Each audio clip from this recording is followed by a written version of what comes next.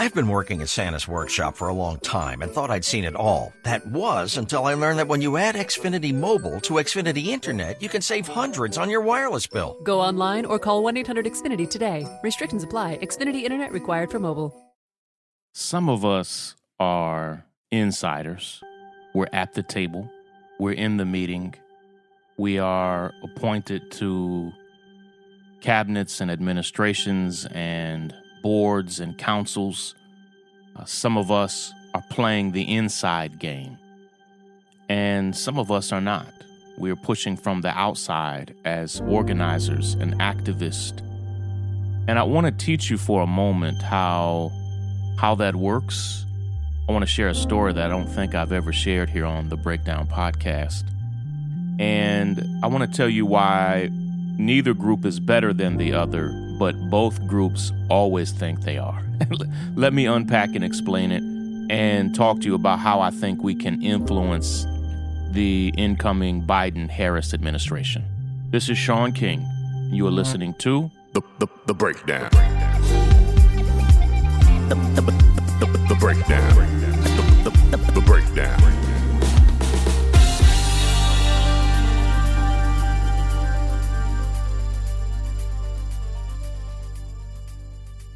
I want to start today by telling you a story. I tell a little bit of this in my book, and I don't know that I've ever really talked about it here on the podcast, even though we're almost 400 episodes in. In December of 2014, it was maybe a week or so before Christmas, I found myself in a deep, deep funk, and I had stopped everything in my life, including quitting my job, to help organize and bring attention to the crisis of police violence in this country. I was fighting for justice for Eric Garner, for Mike Brown, for John Crawford, for Tamir Rice. I gotten to know many of those families.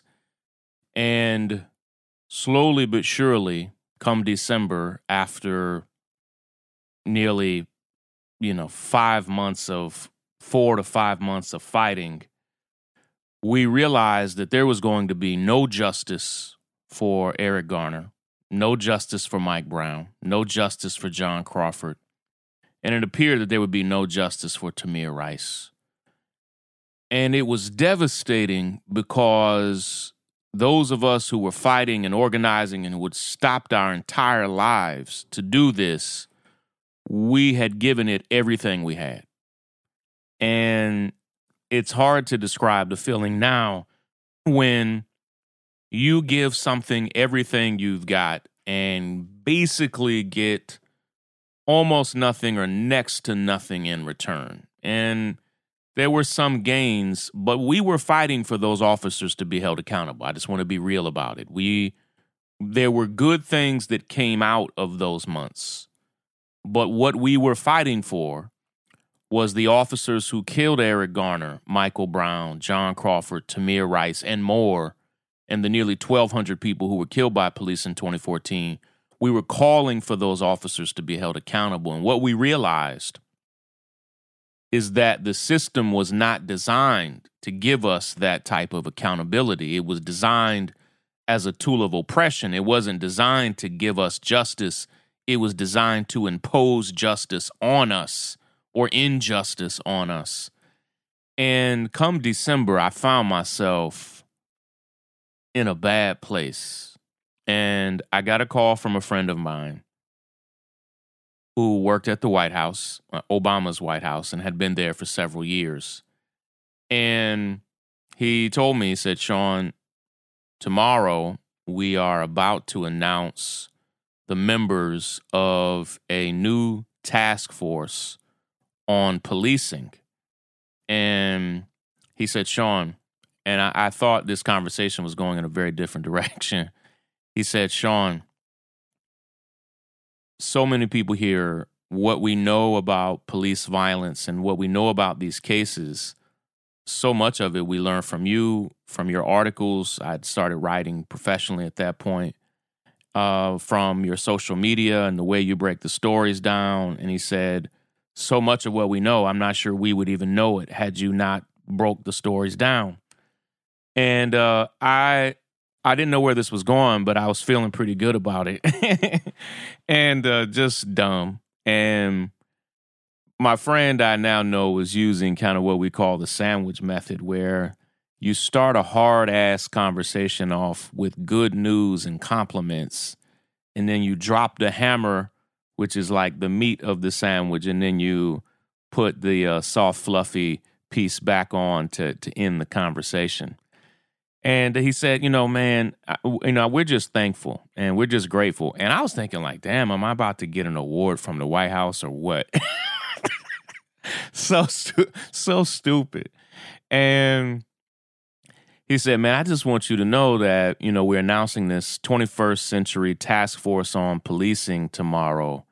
And I just didn't want you to be surprised, because even though, so many people, when they think about police violence right now, they think about your work and your stories and your role and beginning to organize people and all of this. He said, I just didn't want you to be surprised when you're not on the task force. And I'm not normally one that loves to be on committees, but I felt like at that point in time, I was writing 3 to 5 articles a day, which is a crazy pace. Every single day, hundreds and hundreds of articles on police violence and just the epidemic that was overtaking the country. And I had talked to almost every family that was publicly known that had experienced police violence. And he said to me, Sean, a lot of the people, most of the people that we've put on this task force are people that the public won't even know. And he said, that's on purpose. He said, Sean, we really want this task force to be low key and kind of fly under the radar. And he said, you've made some critiques of President Obama. You've been involved in some controversy. And what we don't want is to announce the task force and it'd be like controversial leader appointed to Obama task force for that to be the story. And I understood, but I was hurt. And I was disappointed because I felt like I had something to add to that task force, but I didn't say that to him. I just thanked him for giving me a call, and that's what a friend does. A friend doesn't just give you the good news and the compliments. A friend calls you and tells you such a thing. And what I did next was one of the dumbest things I've done over the past 10 years. And there've been a few really dumb moments, but this is one of the worst. I have a quick word from one of our favorite sponsors, and then I have to tell you the hook of this story. It's what I really want you to hear. Be right back. You don't need me to tell you this, but our country is having a super hard time right now, and our economy is in a bad place. And there's almost always a rise in break-ins during the holidays, and it's why Simply Safe Home Security is having a huge holiday sale. They have 30% off of any Simply Safe system, and they'll give you a free security camera. Recently, U.S. News & World Reports called it the best home security of 2020. So whether you're traveling or staying put for the holidays, check out the 30% off free security camera deal before it ends this week. I love Simply Safe. We have it here at our house because their system is extremely user-friendly. You can set it up yourself in about 30 minutes. It's quick, it's easy, it's effective, and you can get 30% off of Simply Safe plus a free security camera today by visiting simplysafe.com/break. This deal expires on Friday. That's simplysafe.com/break. Let me spell it. SIMPLI, safe.com/break. Check it out and let me know what you think, all right? The breakdown. The breakdown.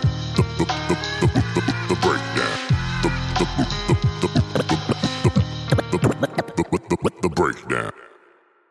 So back to my story. My homie called me, said we're announcing the task force. I just didn't want you to be surprised when you saw it and you're not on it or not a part of it in any way. And I said, okay. And the next day, this was like during the Christmas holiday season, And this is no excuse, but but I had strep throat. I was super sick. I was in a bad place, not just because of the strep throat, but I was probably depressed. I didn't really even understand the concept of therapy at that point in time. And I saw the list that came out, and there was a police chief that was helping to lead the task force, and there were a couple good people on it. And I saw some people. I was like, "Who are these folk? And what have they been saying about police violence and doing about police violence? And why were they appointed?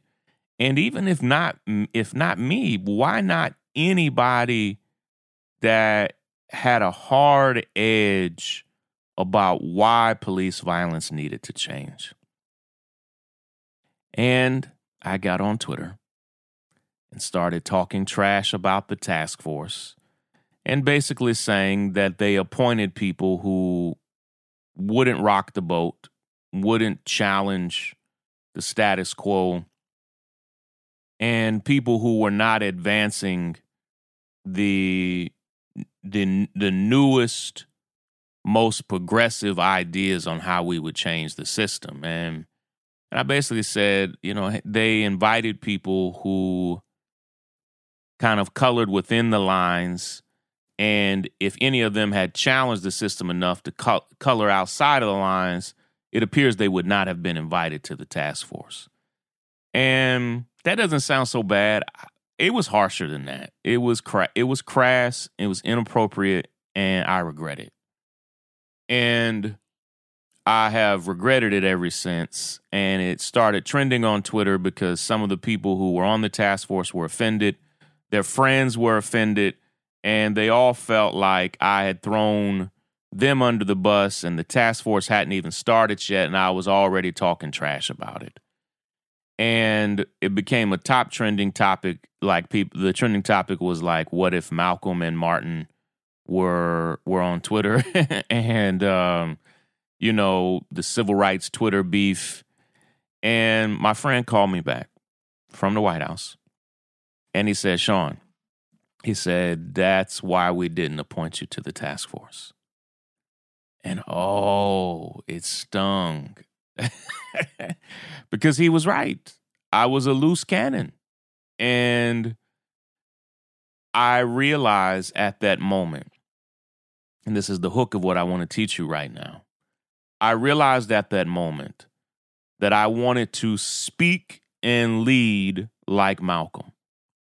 And at Malcolm's height, he would say almost anything he wanted about almost anything he felt like talking about, with whatever words and vocabulary and harshness that I wanted to speak like that. In a lot of ways, Malcolm had been my role model forever. And all the way back to when I was student government president at Morehouse, even though I'm at this school from Dr. King, Malcolm in a lot of ways was my role model. And his example had impacted me even when I was in high school. And so I brought this hard edge to me, and I was always willing to say the hard thing, which really made me an outsider. I was wanting to say whatever I want, like Malcolm, but I wanted to have the access of Martin. In essence, I wanted to speak like Malcolm, but get to go to the White House like Martin. I wanted to live, speak, organize, and function like an outsider with the benefits of an insider. And this is December of 2014, over 6 years ago now.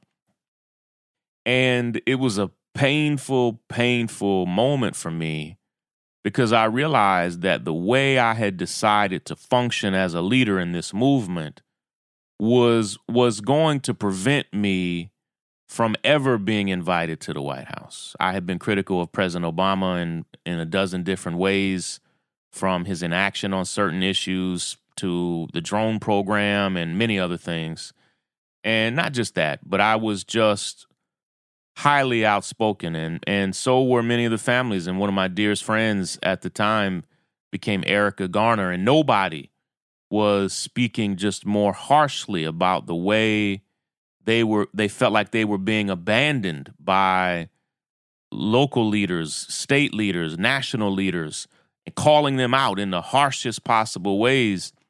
And I understood it and I echoed it. And that also meant that I just wasn't invited to any task force or commission or council.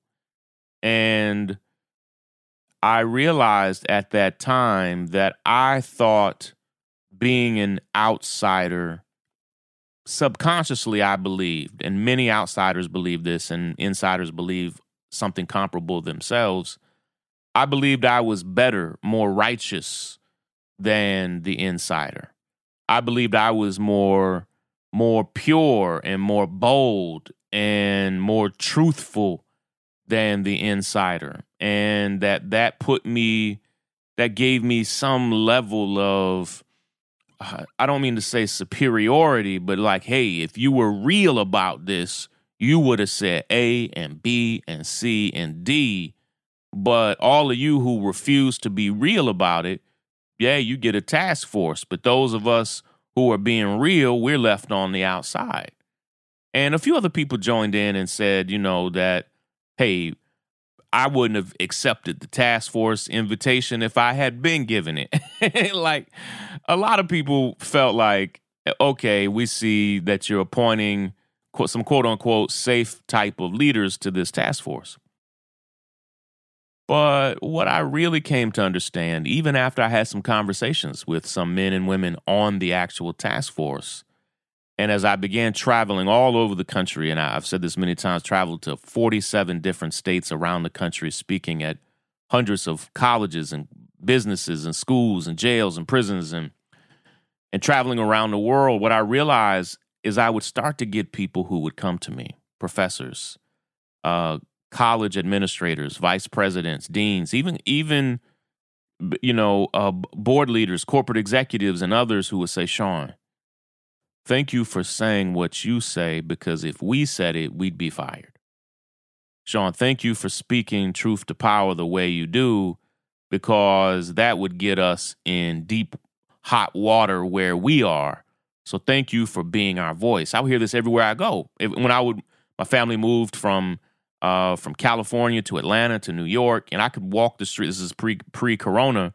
I could walk the streets of New York, and every block I would go, I was writing for the New York Daily News at the time, and people would stop me and say, thank you. You're saying what I'm thinking, but really don't feel like I could say because of what I do. And so I felt like I had found my role, but my role was going to limit me from having insider access. And instead of rebelling against it, I have grown in a lot of ways to just accept it. And what I have tried to do is to understand something that many insiders taught me. They have said to me, Sean, I wish I could say what you say, how you say it, to the people you say it to. But the only reason, Sean, I'm in the position I'm in, the only reason I've been able to move up this ladder, the only reason I've been invited to this task force is because when I wanted to say what you say, I held that back so that I could finally get to a task force like this, and then, in the best way I know how, speak truth to power. In other words, they had held their tongues, reserved their thoughts in order to gain access to spaces and places of privilege and power. And we can critique that all we want. And many of you who are listening probably will, because a lot of outsiders listen to this podcast. But I have grown to accept that we have to find ways for outsiders to be outsiders, for insiders to be insiders, but for them to have smart ways to collaborate. I also say that to say that I'm an outsider. I push from the outside. That's my role. I now work with a lot of insiders all over the country, and I have helped elect people to be in the inside, but I stay outside. I generally don't even do the meetings inside, even when I get invited at this point, because I want to be able to say what I need to say without it jeopardizing anybody else. I want to be able to organize the way I need to organize, call out what I need to call out, but I do it with the full understanding that insiders may not get it. And they may not like it because I may be pushing against them. But when you say to me, why aren't you doing, and then fill in the blank of something that insiders do, it's because I'm not an insider. And there are plenty of insiders filling those roles. And I need you to understand when it comes to the Biden-Harris administration, I'm not welcome. And I don't say that condescendingly. I burned those bridges a long time ago. And I don't say that flippantly. There have been fewer people on the left as harshly critical of Joe Biden and in some ways Kamala Harris, although I feel like she's evolved more than Joe Biden has evolved. And I've taken heat from the left for even saying that. I feel that 2020 Kamala Harris is the best Kamala Harris we've ever seen. I feel that 2020 Joe Biden is pretty comparable to every Joe Biden we've ever seen. And he's a little better. And I think Kamala Harris is significantly better. But I'm not welcome there because of the harsh way that I campaigned against them in the primaries, because of the articles that I've written, the things that I've said. And that's been confirmed to me from people who are on the transition team. I'm not asking for a seat at that table. Thankfully, I have friends who are at that table and a part of those teams. But you have to understand that we all play our role. And just because my role makes you uncomfortable, understand that many of us who are pushing from the outside, we see the insiders and it makes us super uncomfortable. Okay? And neither one of us are better than the other. And right now, whether you understand it or not, I'm pushing from the outside at BidenJusticeDemands.com to make sure that they actually have strong policies to confront mass incarceration and racial injustice and police brutality. I'm pushing from the outside, but I'm in constant conversation with people on the inside as well. And that's the smartest way I know to organize, and it's how we have to do it. Listen, I've got to roll. Love and appreciate all of you. Let's keep on pushing. We got a lot more work to do. And hope all of you can join us at BidenJusticeDemands.com. Take care, everybody. Break it down. The breakdown.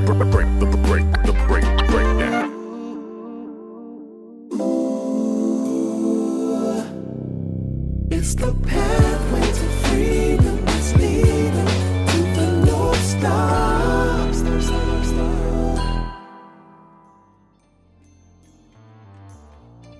Hey everyone, I'm Maria Perez, and I am the Associate Editor at The North Star.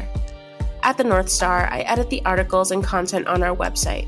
We have over 5,000 articles on the website that focus on justice, organizing, and giving a voice to communities who aren't often heard in mainstream media. But we can't do that without the support of our amazing members. If you're not a member yet, head on over to thenorthstar.com to support our original journalism with a monthly donation. That's thenorthstar.com.